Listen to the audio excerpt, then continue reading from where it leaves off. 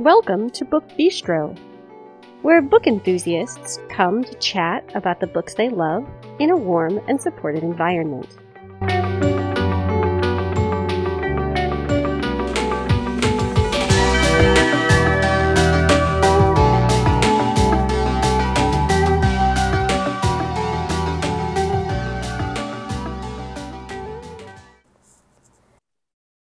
Today is Thursday, September 8th, 2022. This is Shannon, and tonight I'm here with Kristen, Mika, and Brooke, and we are discussing books with complex magical systems. We did this, I think, back in 2020, and we had Kira, and I don't remember who else. Natalia, maybe? I think it was Kira and Brooke, actually. If I remember what I saw right when I was going back. That's very possible. And 2020 was at least 5 years ago. So. Oh yeah, yes. So many. So many years ago. So these are different types of fantasy novels that feature magic in ways kind of beyond like what we think of as kind of the quote unquote normal type of magic that we see in fantasy. So we are going to get started with the usual housekeeping information. Then Mika will start us off, followed by Brooke, then Kristen, and I will end the round. You can find us on Facebook by searching for the Book Bistro podcast. Once there, you can post to our timeline. You can also message us privately. If you want a more social interaction, you can join our Facebook listener group, which is pretty quiet at the moment, though we are looking at some ways of possibly revamping it. If Facebook is not your thing and you still would like to hang out with us, check us out on our WhatsApp group. You can subscribe to that either by messaging us through Facebook or by sending us an email, and one of us will be happy to add you. If you're looking to get a hold of us via email, you can do that by contacting the Book Bistro Podcast at gmail.com. So I will be starting off with a book that the book that really got my, like, I would say it was like my foundation and introduction to all things fantasy. So it is like the first big major tome of fantasy that I have ever read. And I remember it very clearly because it came in Braille, in like each book was like 3 to 5 volumes. Oh. And that book is Pawn of Prophecy, the Belgariad, #1 by David Eddings. It is definitely, like, I guess it's considered like maybe classic fantasy. Yeah. So yes, I'm taking it old school. That's okay. So once you get past the prologue that no one ever really understands because it is very much written in archaic language.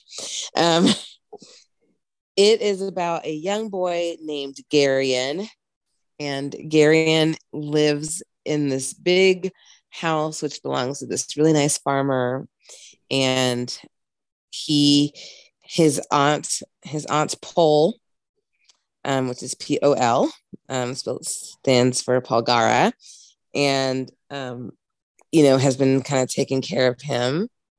And then a mysterious man kind of comes. He's a storyteller, and he comes to visit Garion and basically says, "You're in danger.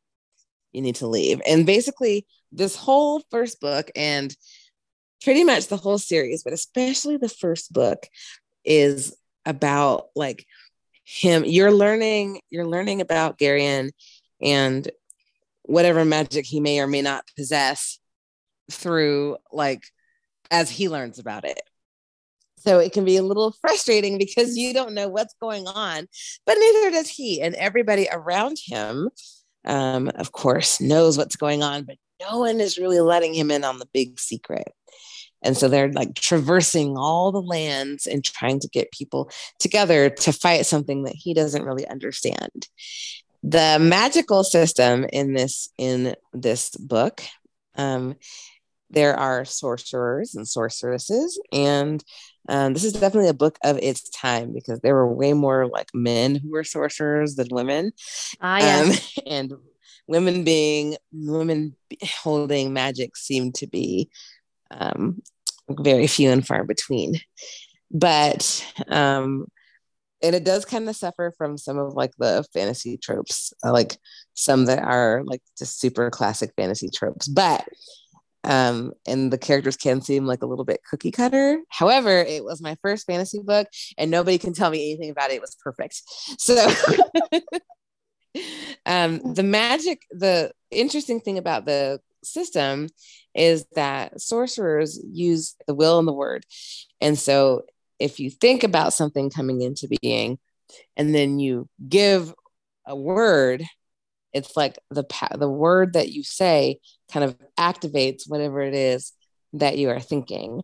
And that's a very, very simplistic definition of a very complex magical system. It is absolutely a very fun read as you watch Garion go from like being a younger boy to more of a sullen teenager that everybody thinks is super annoying, but you completely understand why he's annoying because no one tells him anything.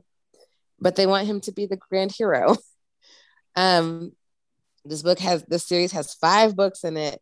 They are and a follow-up series of 5 books. So you would have plenty to read if you read it and enjoyed it. So again, this first book is called Pawn of Prophecy, the Bulgariad, Book 1 by David Eddings. I've never read this. Me either. My friend's been trying to get me to read it for 5 years, but I haven't gotten around to it yet. Listen to them. Listen to your friend. So my first book tonight is called Hope and Red, Empire of Storms, Book 1, and it's by Kelly Skowron. So one note that I will give you about the author is that if you're downloading his books from Bookshare, he's actually under John Skowron. But then if you go to Amazon and other places, you'll see it, as well as, Goodreads. It's under Kelly Skowron. So there's been like an attack on a village, and this is where we meet Hope. So at the beginning, she's just called the girl. So she's in this village, and it gets attacked by they're called biomancers. And the biomancers are these magical people who do these like kind of very complex types of magic. They can do different things to people. So like if they touch you, and a lot of it's all about touch magic, but there's also some that can do it just by making different gestures, whatever. So it's a very kind of complex system that they have because there's so much variety. So it could be as simple as they touch you and then like your hand disintegrates, or they can like bring somebody back to life, and then they can add like different parts onto them. It's very, as I said, complex. I feel like that's the biggest word I can use. So as I said, our main characters are Hope and Red. So we meet Hope at the beginning, and her village has been attacked, and she becomes a stowaway on a ship. So this ship and captain have come to this village because they came to trade. They do a lot of trading with this village, but they realize that the village like it's quiet, and then they find everyone is dead. Like there's nobody there. But then when they're taking off, one of the crewsmen discovers Hope. She's hiding in an area. So they take her on, and the captain knows that Hope cannot stay here. So he asks her what her name is, and she doesn't give him a name. We don't really know if she just doesn't know her name, at least at this point in the book, or if it's that she just doesn't want to say. We don't really know at this point. So he calls her Bleak Hope, which is actually what her village was called. So he felt that it was a good way of allowing her to remember her village. So as I said, he takes her and he drops her off with a man that we then discover is an old assassin. And he takes her under his wing. They're at he lives at a monastery, and he takes her under this wing to train her. It's not really normal for girls, or at least women, to be at the monastery. So he kind of trains her without anybody knowing. So as far as everyone knows, all the brothers or the monks or whatever, she's just like a servant. She just kind of does whatever he wants her to do. So then we also have Red. That's another of the main characters. And he has become an orphan. He was part of the upper class, and then something happened. His family gets killed. And he goes and becomes like he gets taken under the wing of a very famous, in the city that he's in, a very famous smuggler and other kind of crime boss. And she takes him under her wing, and she calls him Red. So Hope and Red, their lives kind of intersect. And I'm not going to say how, but they end up intersecting. And together, they have like this really, really interesting friendship that develops into a bit more. And we also learn more about the Biomancers. And the Biomancers have made an arrangement with a crime boss in the city that wants to take over all the slums. So he has hired the Biomancers and made an arrangement with them that he will give them people so that they can do their experiments and stuff like that. Oh. Yeah. So this is book 1. And I know my description was kind of vague, but a lot of this is meeting Hope and Red and getting to know them, and also getting a setup for the whole system and learning a little bit about the Biomancers and the arrangement that they have with this gangster, but also the arrangement that they have with the Empire themselves. So this is Hope and Red, and it's Empire of Storms, book 1, and it is by Kelly Skavron. And there's 3 books to the series. So I'm looking forward to checking out the next book, because I really, really enjoyed this one. My first book tonight is The Bells. The Bells #1 by Donielle Clayton. I love her. And I have really only read this book by her. I have book 2 in this series, but I have not read it yet. But I did enjoy book 1. So this is our main character, or one of our main characters. Her name is Camelia Beauregard, and she is a belle, and she lives in Orléans. Orléans is a city where people are born gray. They have no color to their skin, no color to their hair. And the only way they can change this is through going to one of the bells. And the bells have magic or powers where they can manipulate body type and color and hair and just all things about the body to make someone beautiful. The thing is that those looks don't last forever. So you do have to, eventually go back to a belle to keep those looks or to change those looks.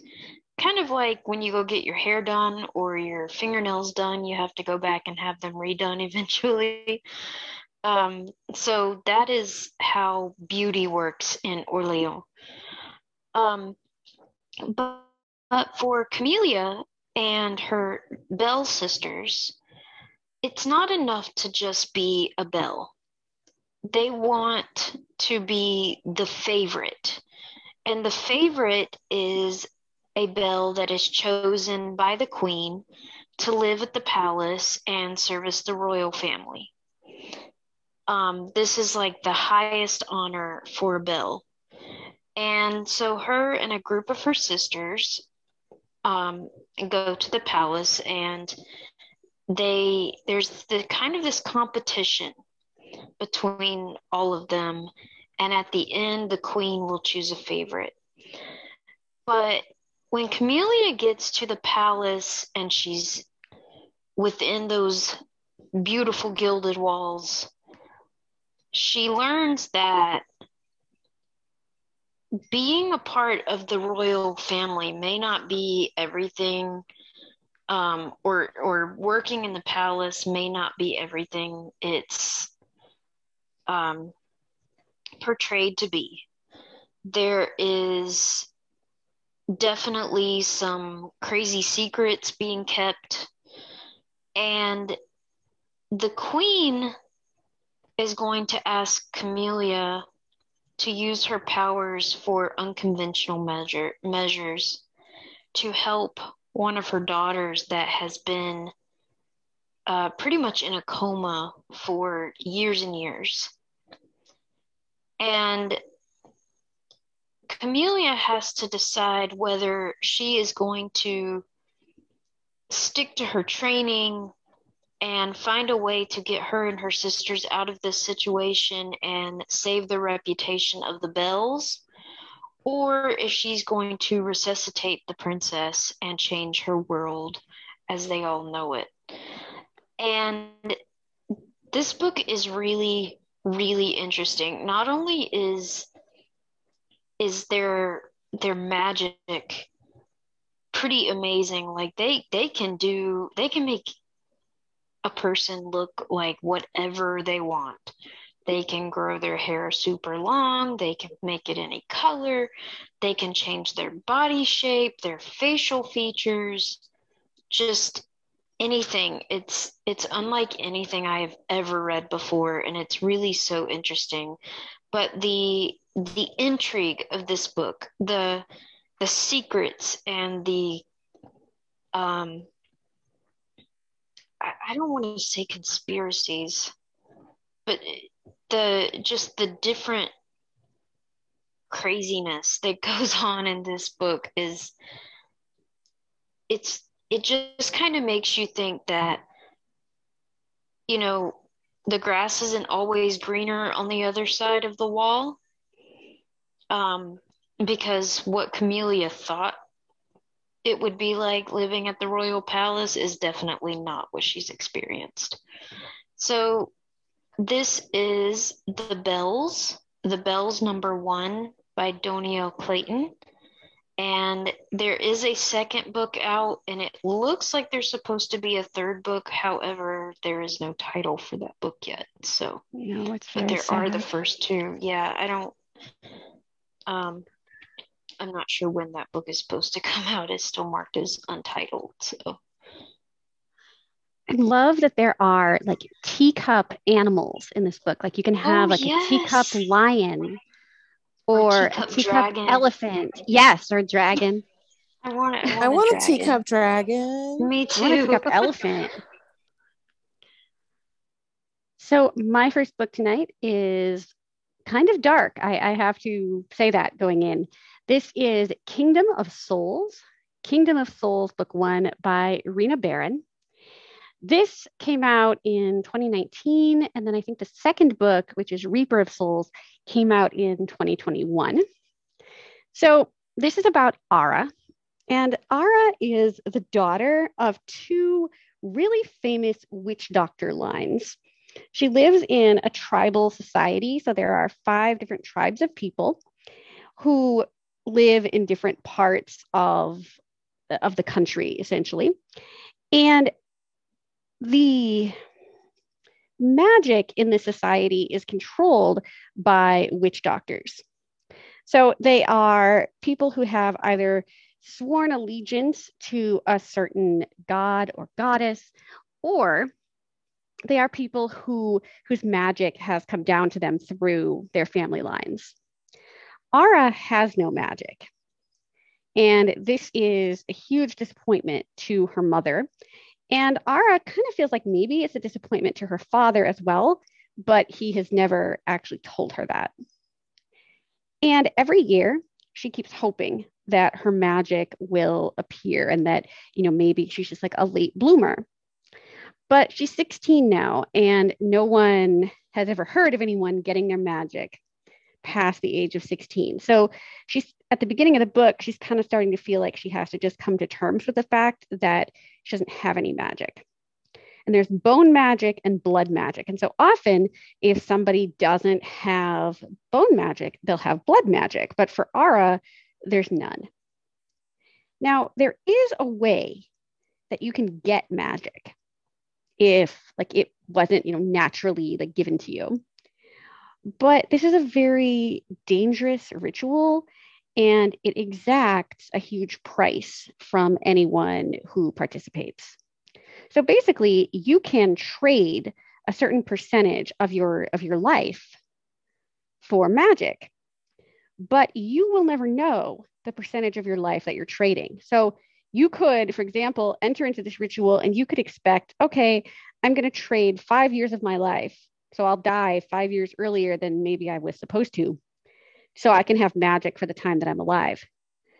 But magic may have different ideas, and you might die tomorrow.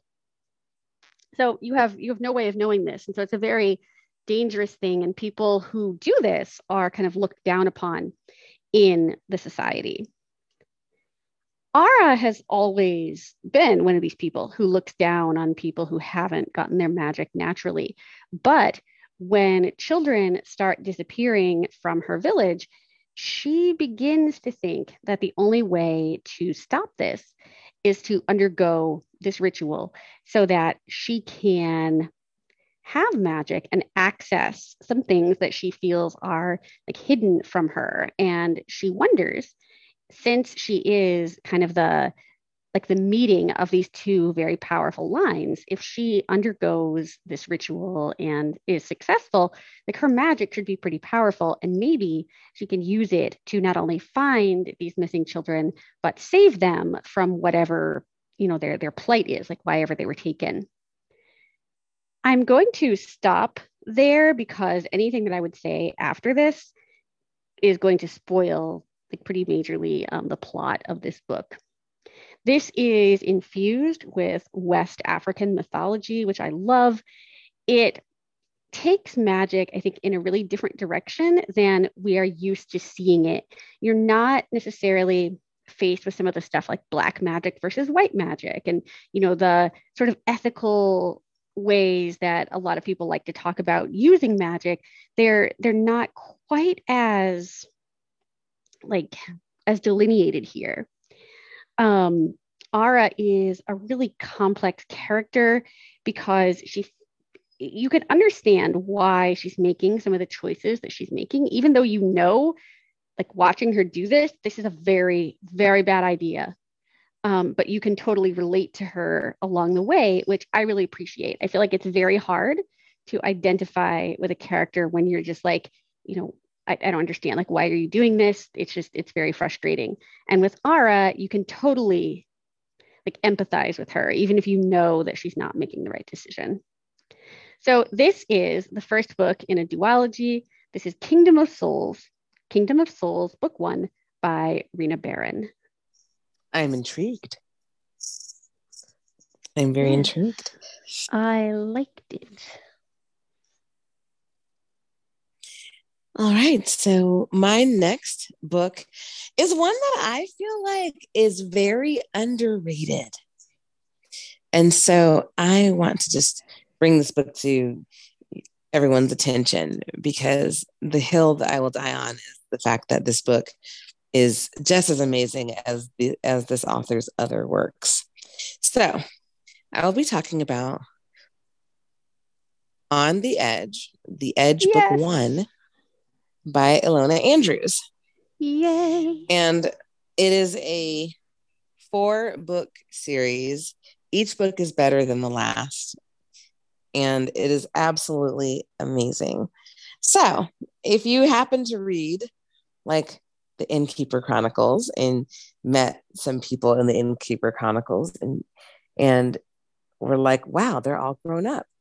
They were from this series. So Rose is she's just trying to make ends meet, and she has two little brothers named Jack and George, and she lives in an area that's called the Edge. So, and the Edge is kind of like where magic and reality, where magic kind of meets. It's on the edge. It doesn't really belong in what they call the weird, because the weird is what we would consider the fantasy world. And a lot of the fantasy world is run by a bunch of highfalutin magic users. So, and it is in the midst of the Edge, is in the middle of it's in between the weird and the broken. The broken being like our world, basically. So magic, I know. So magic stops working when you get there. And people who are magical often cannot survive in the broken. But what I really like about Rose is that she is very determined, very self-aware, and she works at Walmart. And I have not read an urban fantasy that was like, and this woman like works to make ends meet, and she works at Walmart, That's amazing. Or she's going to Walmart, and probably one of the best lines of the book is when she's like, all right, kids, get the guns. We're going to Walmart. That's hilarious. That was funny. So Rose is she's just trying to raise her kids, or raise her brothers, and one of which is a burgeoning necromancer. So things die and he brings them back, and often what he brings back is not the same as as what they were before they died. And the other brother is a shifter. Well, in comes Declan, who is definitely a highfalutin noble person, and who I disliked for a chunk of this book. But Declan has magic of his own, has nobility magic. Rose has a grandmother who uses magic. Rose herself is able to use some magic. And there's magic all over the place. There's necromancy, there's healing magic, there's just all kinds of stuff. And Declan kind of really starts to shepherd the boys and help the boys through their stuff. And him and Rose have to learn how to trust each other. And the magic is very, very, very complex. This series, I would say that the first book is probably the tamest of the series, because the rest of them just get real dark pretty fast. These books, like I said, I feel like they are very much underrated, and they are very, very good. The series is done. It's the wrap up of 4 books. I wish there were a lot more, because I would absolutely love to see more stories in this world that Ilona Andrews has created. So again, that is On the Edge Book 1 by Ilona Andrews. I like this series. So my next book tonight is A Daughter of Smoke and Bone, Book 1 by Laini Taylor. I originally read this book back in 2016, so I just reread it again to refresh myself. But already, after reading this book, I want to read the next 2 books, because I remember how much I love it. So our main character's name is Karu, and she is an art student in Prague. When we first meet her, she's in art class, and she's chatting with her friend. And one thing that Karu likes to do is she likes to sketch. And her friend is human, so she doesn't know that some of these creatures and people that Karu sketches, are actually people that she knows. So it's really interesting, because her friend will ask her oh, what have you been drawing lately? And then she'll show her, and she's like, oh my goodness, could you imagine meeting somebody like this? And Karoo is kind of in her head like, haha, yep. So a lot of times Karoo will go missing, and she goes and she runs errands. And we find out that she was an orphan as a child, and she was adopted by magician demons. And so these demon, we'll call them her demon foster family. So her demon foster family, they're all different kind of creatures that are made up of like different types of animals. So somebody might have like furry legs and maybe like a lizard like arms and then whatever for a head. So they're kind of made of different animals. And so Karoo, what she does for her foster father is she goes different places through this network of doors. And the one thing that she loves about her life is that she's been able to visit everywhere. Like if she wants to go to Paris, as long as her foster father is okay with it, then he just opens his door and like she's off to Paris. So she's seen like a bunch of different places. So her job for her foster father is to go and collect teeth. And it's a whole different source of teeth. And we don't really know what he does with the teeth, except that we know it has to do with granting wishes. And like that's all we really know in the start. So Karoo, she goes off and she does these different errands. She might go to like a seedy part of the town, a fancy part of the town. You don't really know where she's going to go in different parts of the world. So it's not just seedy places. So there's these handprints that are being burnt into doors that we're discovering that's kind of happening all over the world. And at the beginning, like we're just seeing these handprints, but we don't know what they're about. So late as it goes on, we discover that there's these angels that have come through this like opening the sky, and they're starting to put all these handprints on these doors that go to these different, like this network of doors. So later we find out what happens. So they're able to kind of get rid of the doors by different ways. And so our angel character that we're going to meet, his name is Akiva. And he's very much a warrior. They call him soulless.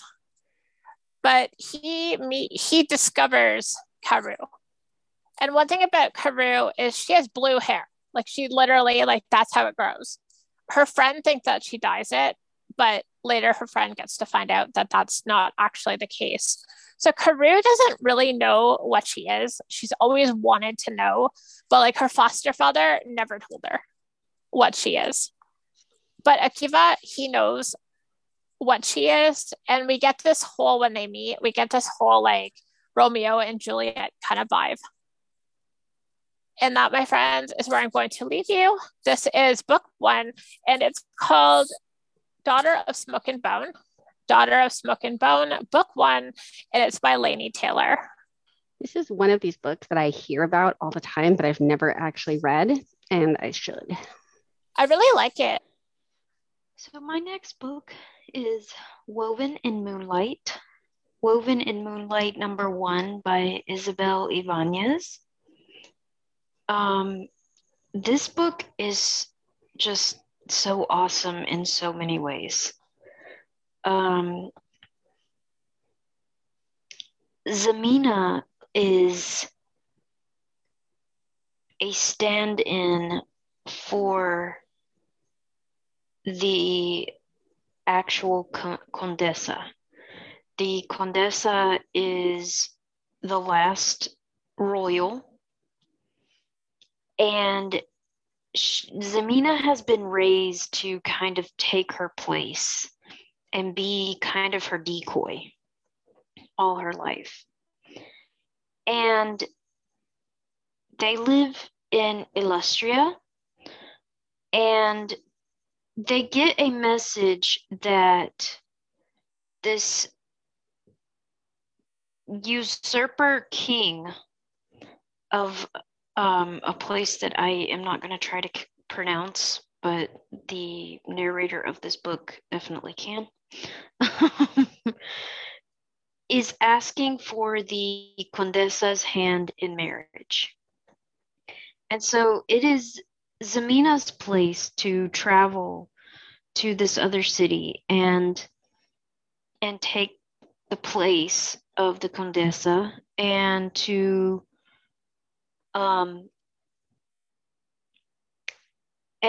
in the process maybe get some revenge, because this king ran all of the Illustrians out of this city. He took it over, and he used this really old magical relic to call the ghosts of the past to run the Illustrians out. And the Illustrians have just been living kind of on the outskirts, and they've been scrounging for years and years.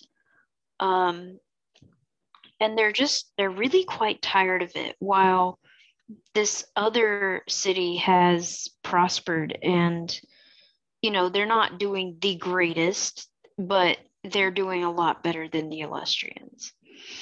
And so Zamina kind of sees this as, she's going to go and take the place of the royal, and maybe at the same time she can exact some revenge for her people. But they come to find out that the king no longer has his relic. He's put it somewhere so that nobody can find it and kind of overthrow him.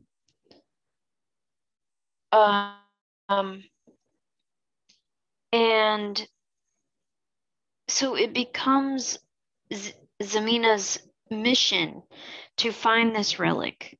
But then this masked vigilante shows up. She makes friends with this really nice healer in the palace, and she meets the king's sister, who is actually a very warm-hearted, non-violent person, where the king is very vicious and kind of rules with an iron fist. And so then her new mission becomes find the relic and return the city to its rightful democracy. One of Zamina's specialties, the magic in this series, is that while she is at the palace, she weaves tapestries, but she has the ability to use moonlight to weave with magical thread. So she takes moonbeams and turns them into thread to use in her tapestries. And throughout the series, or throughout the book, she is weaving hidden messages into tapestries with moonlight. But what she figures out is when she starts weaving tapestries with animals in them, that if she's using the threads of moonlight, these animals can essentially come alive and come out of the tapestries and move around. They're still like woven creatures. They're still, wool, but they have the ability to take themselves in and out of the tapestries and follow her around, or kind of go wherever they want to. And it's really, really cute. She has a jaguar and some frogs and an anaconda, a lizard. It's really cute. And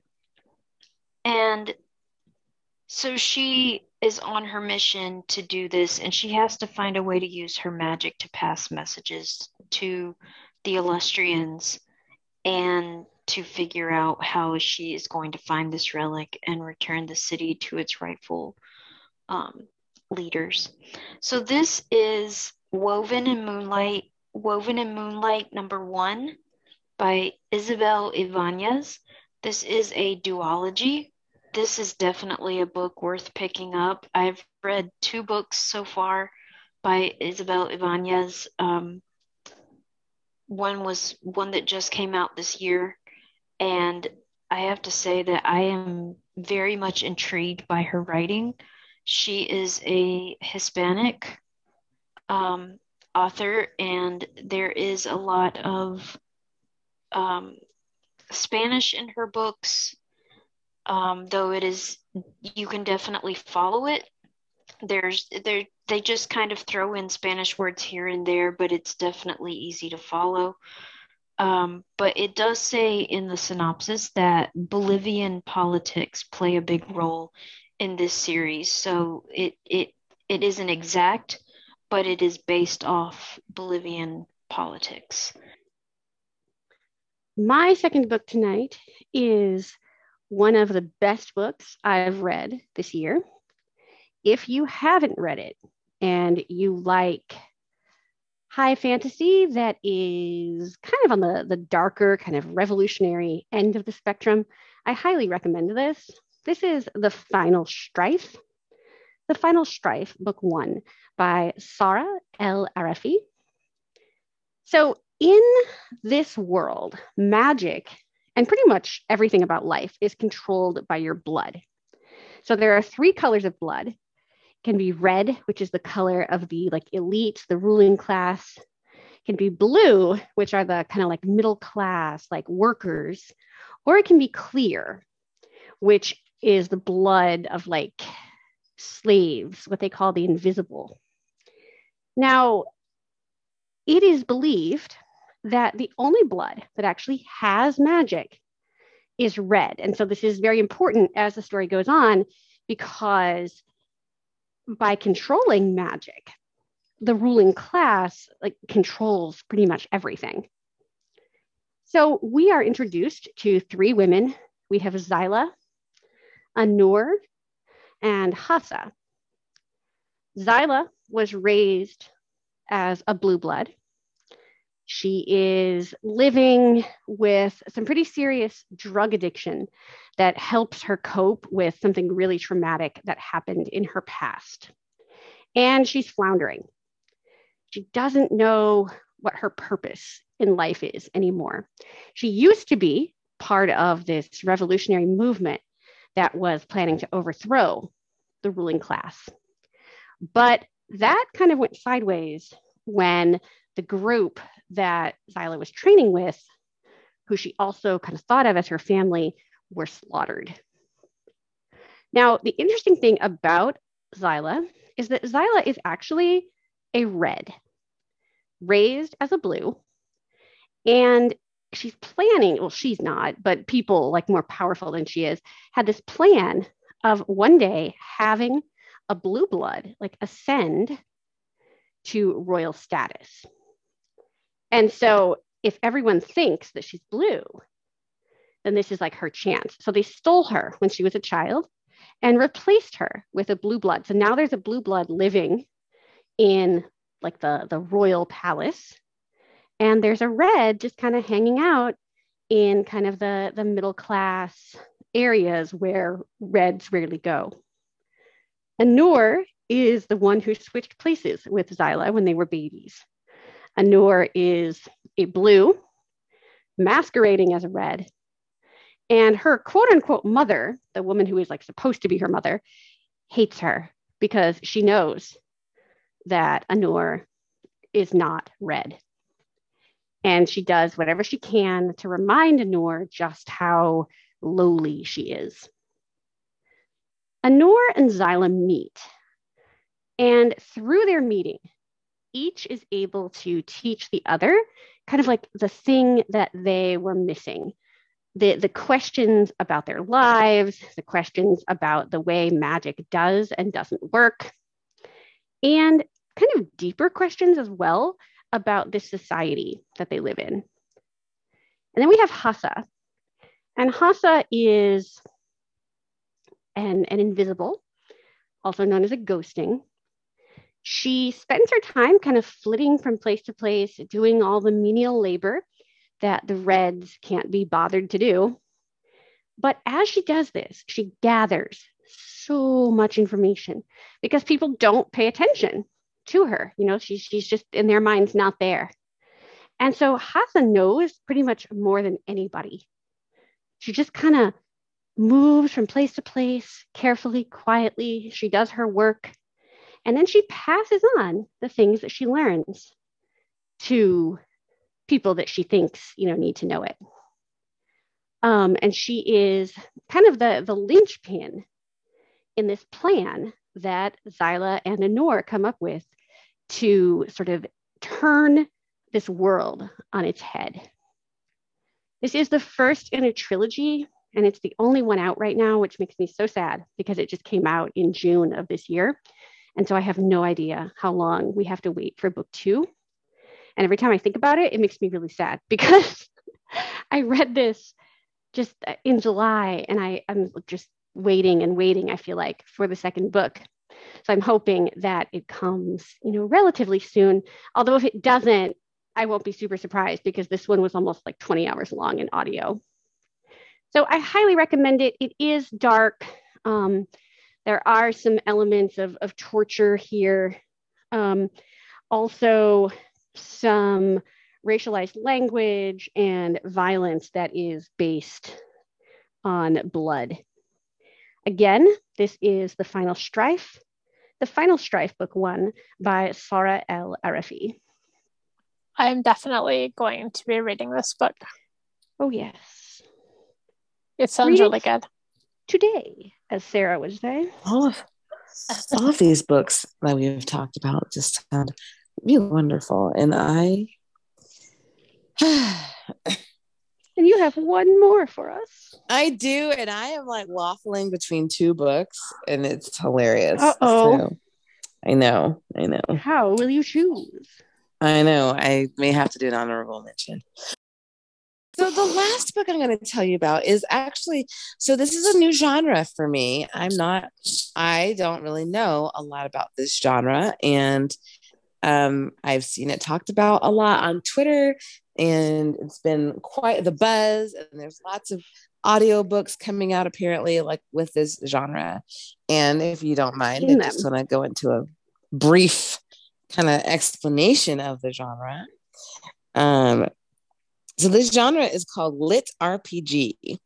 And what I really like about these books is that a lot of the time people, these authors who have written these books are on like a website, whether they've created their own or there's like a specific website that will that hosts web novels, and they post on there, and then they get a huge following, and then they like might get a Patreon or something, and they crowdfund, and then they're able to publish their books and make audiobooks. And I just think that's really awesome.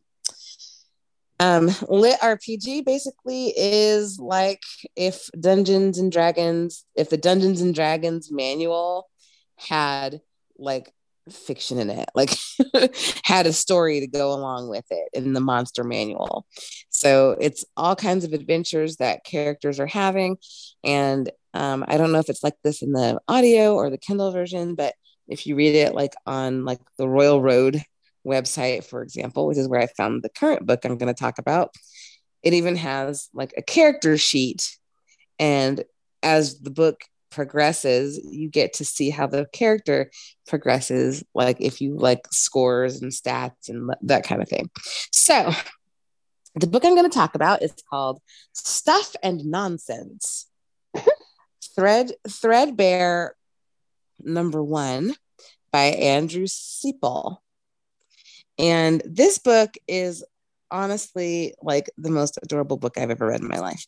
It is a 5-book series about a bear, a teddy bear. And as the book begins, a man is he is turning to different stuffed animals and attempting to make them like form a group, and he's trying to animate them, like so animating like a golem or something like that, right? and not every animal, like it doesn't work on every animal. And as the teddy bear starts to realize like specific things, you see like it's literally like an RPG. So you'll see things like intelligence +1. So you kind of see like as you see his stats go up, and he gains levels, and as he gains levels and stats, like specific jobs open up to him that he can take. And those jobs are like different classes. So like there might be a ranger job or like a mage job or something like that. So it is really very interesting. So if you've ever been interested in gaming, but maybe you're like, oh my gosh, I don't understand all of these stats, it's like you get a primer on how stats work. And Andrew Staple has created like his own world, his own kind of RPG system, and then fictionalized it. And that is a lot of what Lit RPG is all about. And you start to learn more about who the bear is, and he's starting to learn more about himself and about the world. And he really does start out as like he has no idea what's going on because he was a teddy bear for like his whole life, and all of a sudden he was animated and he's having to learn about the world. There is a cat who does not really like the bear very much at all. And then there is a little girl named Celia who and Celia is she's getting like different, she's getting enough stats and enough like requirements, prerequisites to get different jobs that she's able to get. And she's like 8 or 10 or something like that. And so she is basically, she and the bear go on all kinds of different adventures. And just in case you start thinking, well, gosh, I don't want to read this book. This sounds like a bunch of like cutesy children's BS. That is not true. It is very much like a world of wonder, yes, but it also gets really dark in places, and you start worrying about the bear because also the bear has hit points. And if you know anything about RPGs, when your hit points go down, you die. So if they go down to 0, you're dead. And a bear probably wouldn't have very many. Exactly. He does not have very many at first. But you see him go from like someone who doesn't really know anything to like just learning how to survive. And it's so much like found family in this book, and just there's a lot of stuff. There's betrayal, there's like figuring things out and going on grand adventure, and where the stakes are really, really high. And there are, I believe, 5 books in this series. I think that they might be done. And after the first book, I feel like if you're going to get this book, you need to just get books 1 and 2 together, because the first book really upset me with the ending. Like it was good. It was good, but it was also like a cliffhanger. And I just was like, no, oh my gosh. So I'm glad I was able to still keep reading a little bit. And it gets really, really intense. And there's lots of friends to be made along the way. And as the bear gains sentience and starts to understand more and more, he gains more intelligence, and he has stats and scores. Like he has stats like constitution, which gets him, makes him more healthier and robust, and strength and wisdom and perception, and things like that. And he ends up getting several different jobs. And the magic system in this book, it's all about like the stats that give you the prerequisites to get enough magic. And if you are feeling a little worried because I'm talking a lot about stats, don't worry about it. It's fine. You'll see every time you boost up it, and you'll understand it. But there's necromancy. There's like the kind of healing that your standard like a D&D cleric would do. There's elemental magic. There's like different there's summoning magic, so you can summon different familiars.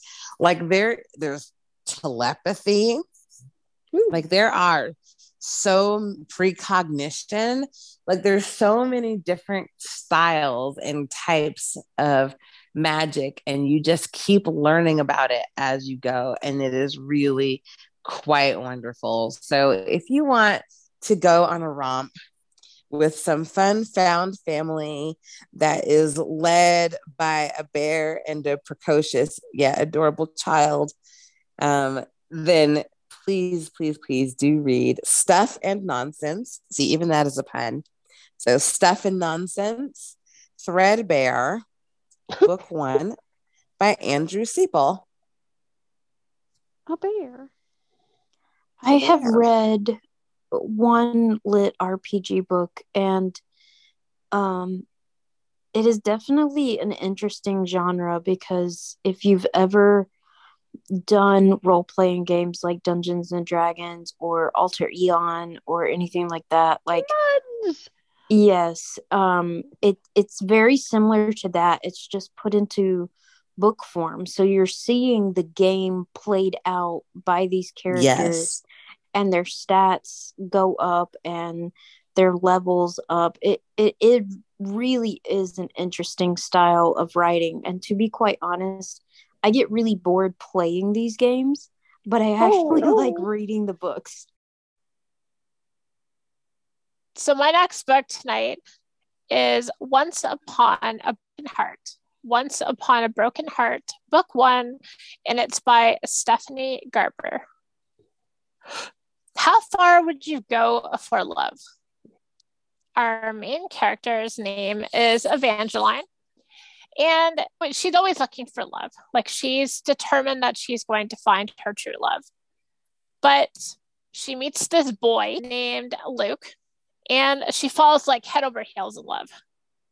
But then she doesn't know why. She's pretty sure, like, she thinks that maybe he was bewitched or something, but he falls in love with her stepsister, and he gets engaged with her, and this is really upsetting to Evangeline.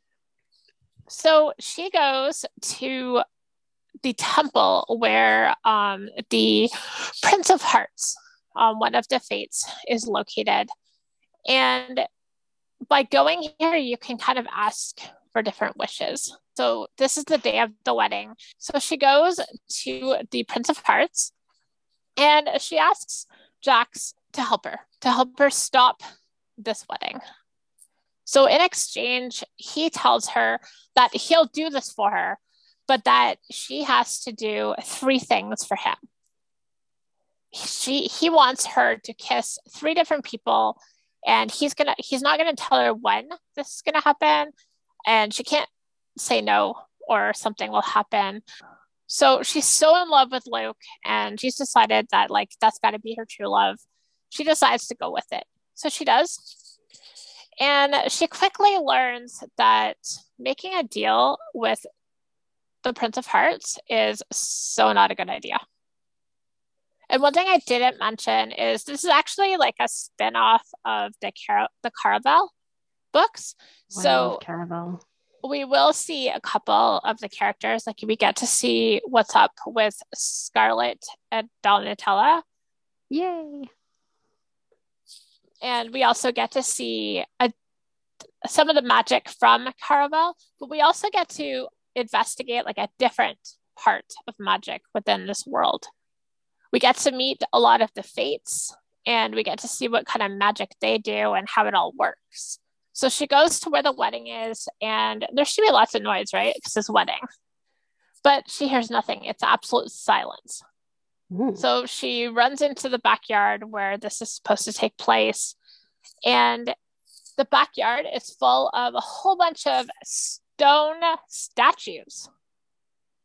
Jax has turned everyone into a statue. And it's kind of like, over. I know. That stopped the wedding. Like, he did what she wanted. Well, this is not really what she wanted. And she sees Jax in the background, and she said, like, this is not what I wanted. Like, you need to change this. And he's like, well, you didn't want him to marry her. Well, he's not gonna be marrying her. And then she sees this container of some kind of potion, and she's like, what is this? And he says, well, if somebody drinks this, then they can take the place of these people.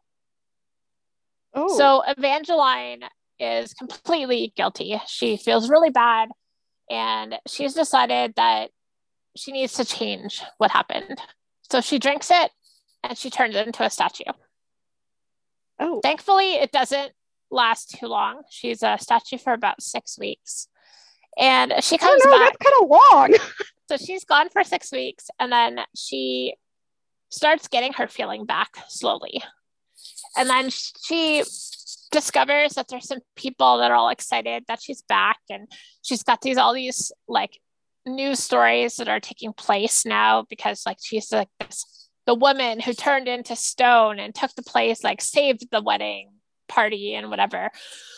She discovers that Luke and her stepsister, Marisol, they're not actually married yet. So she doesn't know what happened. So she goes back home.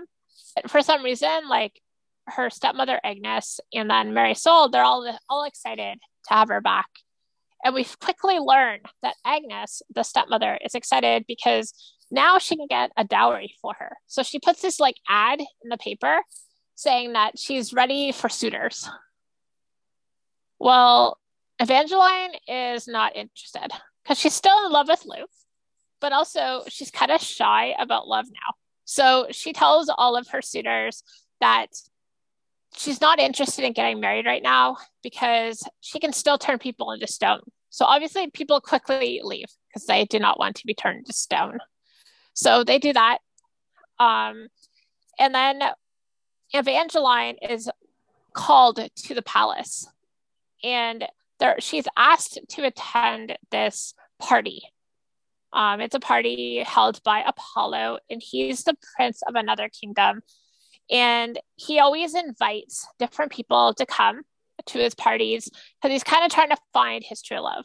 So she goes to the party and she invites Marisol to come with her. So they go to the party and some things happen. Apollo looks to fall in love with Evangeline, but there's some issues with this. And of course, Jax is involved. And we quickly learn that Jax has an ulterior motive for all this. And that Evangeline plays a big part in this plan that he has. And there's reasons behind why he's gotten her involved. So this is Once Upon a Broken Heart. Once Upon a Broken Heart, book 1, and it's by Stephanie Garber. I do not want to turn to stone. Thankfully, the next book comes out next Tuesday. Ooh! So I'm pretty excited. It comes out on the 13th. My final book tonight is one that I want to say that I've talked about this series before, maybe in a sci-fi episode or something. And I'm going to talk about this as kind of a series instead of each book individually because there's really no other way to talk about it.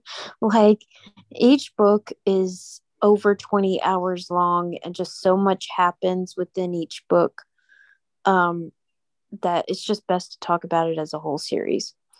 So this is Witch of the Federation Federal Histories books. And you can look them up either way because each book is Witch of the Federation Federal Histories 1, 2, 3, 4, 5, blah, blah, blah. Believe there's 6 books. This is by Michael Anderle. And he has written one epic sci-fi world here. I kind of want to say that this is a little bit sci-fi with some fantasy thrown in for good measure. But it definitely is futuristic. People have spaceships and hover cars and all kinds of cool things, cool technology. There are AIs everywhere that just everything is super smart. But Stephanie is our main character, and we meet her in her high school, like her final year of high school. And one of two things can happen to these kids that are graduating high school. If their families are not able to pay for the higher preparatory schools, then they are kind of reduced to living in what they call the government assistance type of things, kind of like the blue collar side of the world, which, isn't necessarily a bad thing, but it's not the greatest either, where the people who are higher up and more monetarily set, or the people who are tested and are deemed smart enough to be accepted into a preparatory school, may get their tuition funded by the government. But usually those kids are of the more high class families of this world. However, Stephanie is a genius and doesn't necessarily know it. I mean, she's very smart, but her level of smarts is kind of off the charts, to be quite honest. And when she goes for testing at the end of her senior year, typically there are people on the other side of the computer that do the testing. But this time, somebody kind of drops the ball and decides that they're tired that day and they're going to pass her on to the AI that runs the virtual world. Now, the AI is not usually, he's actually never tested anyone before. He runs the programs and things of this nature, but he's never personally tested anyone. But he gets Stephanie.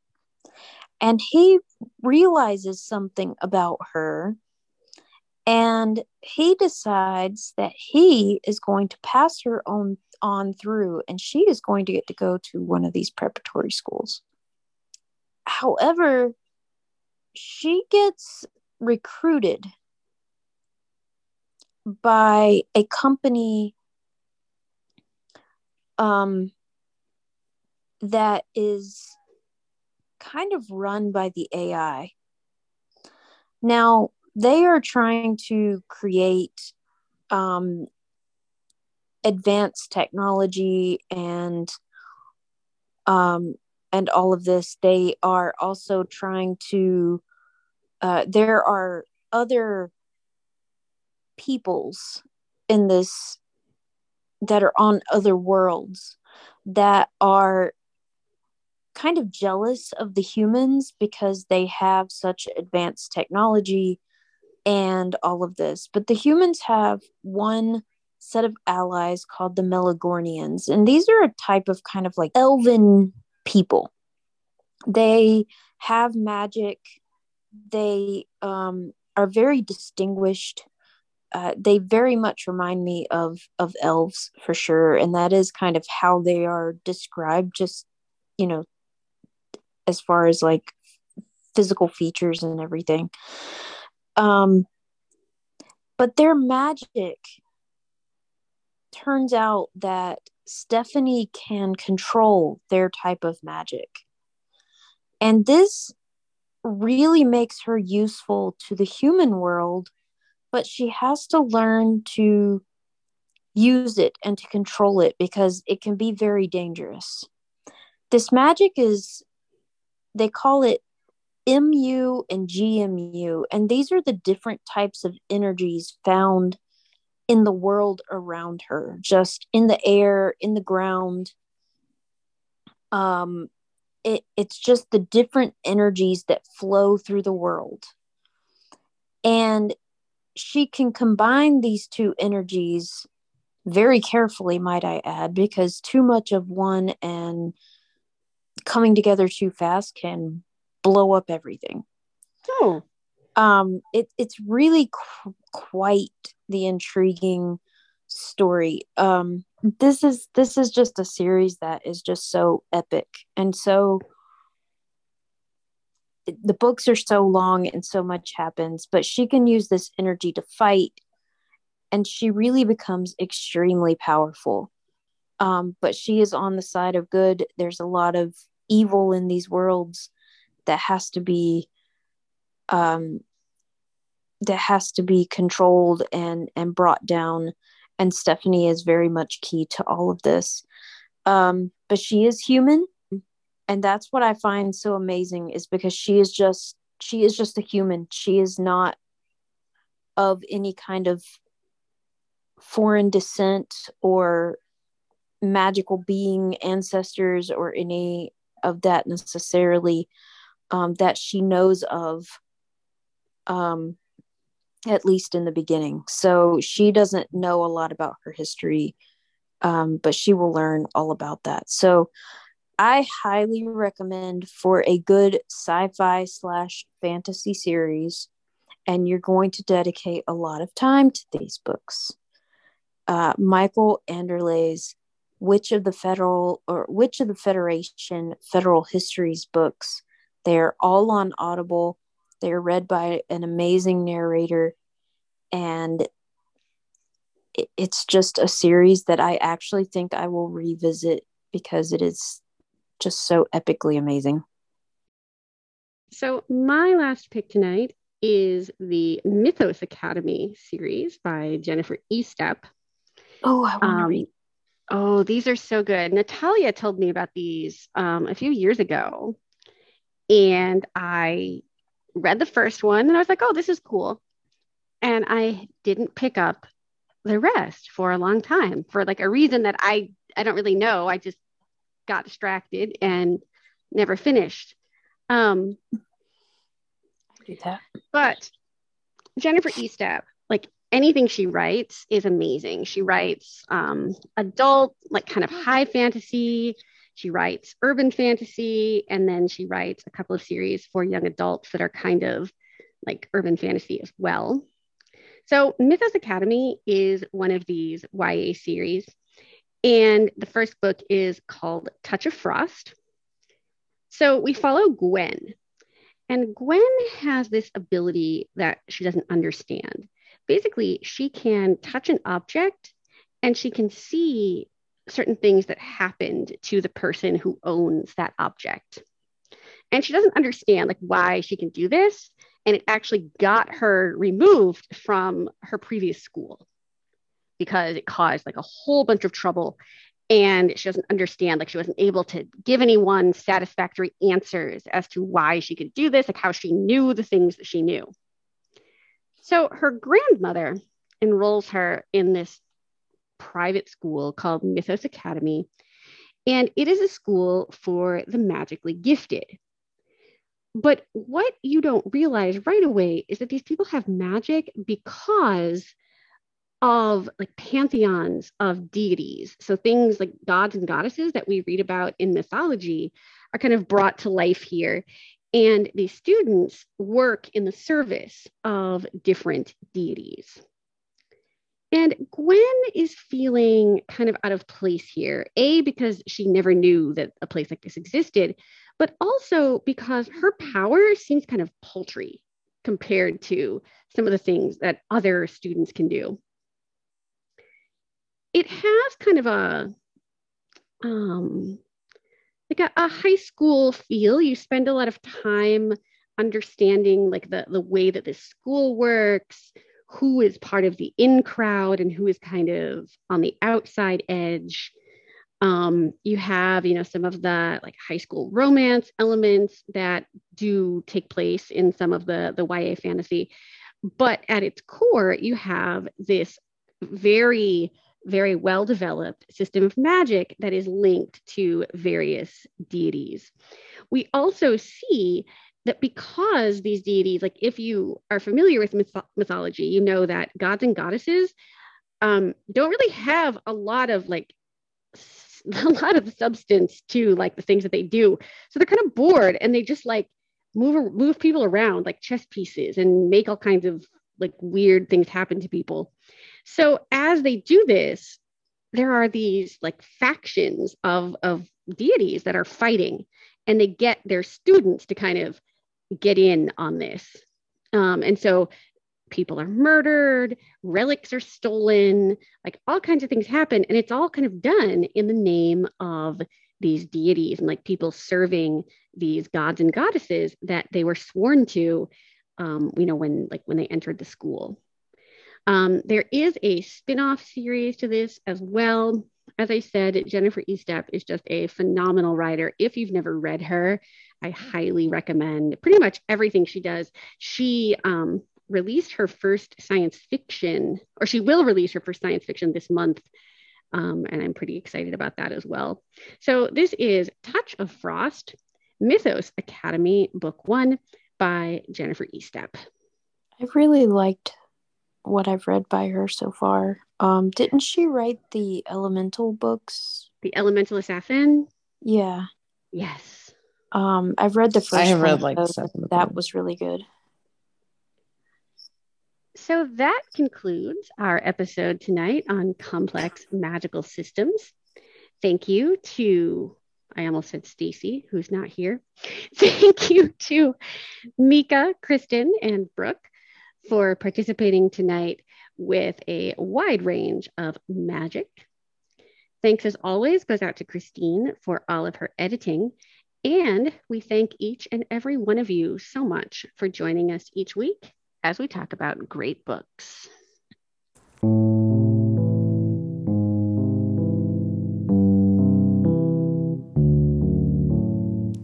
If you would like to leave us a rating or a review, you can do that on Apple Podcasts or any other platform that you use to access the show. Not only does it tell us what you think, but it also helps other people find us when they're looking for book-related podcasts. It kind of advances us in the Google algorithm. So I will be back next Tuesday morning with an author interview and, of course, the guide to new releases. And some number of us will be back on Friday with more bookish greatness. Take care, everybody.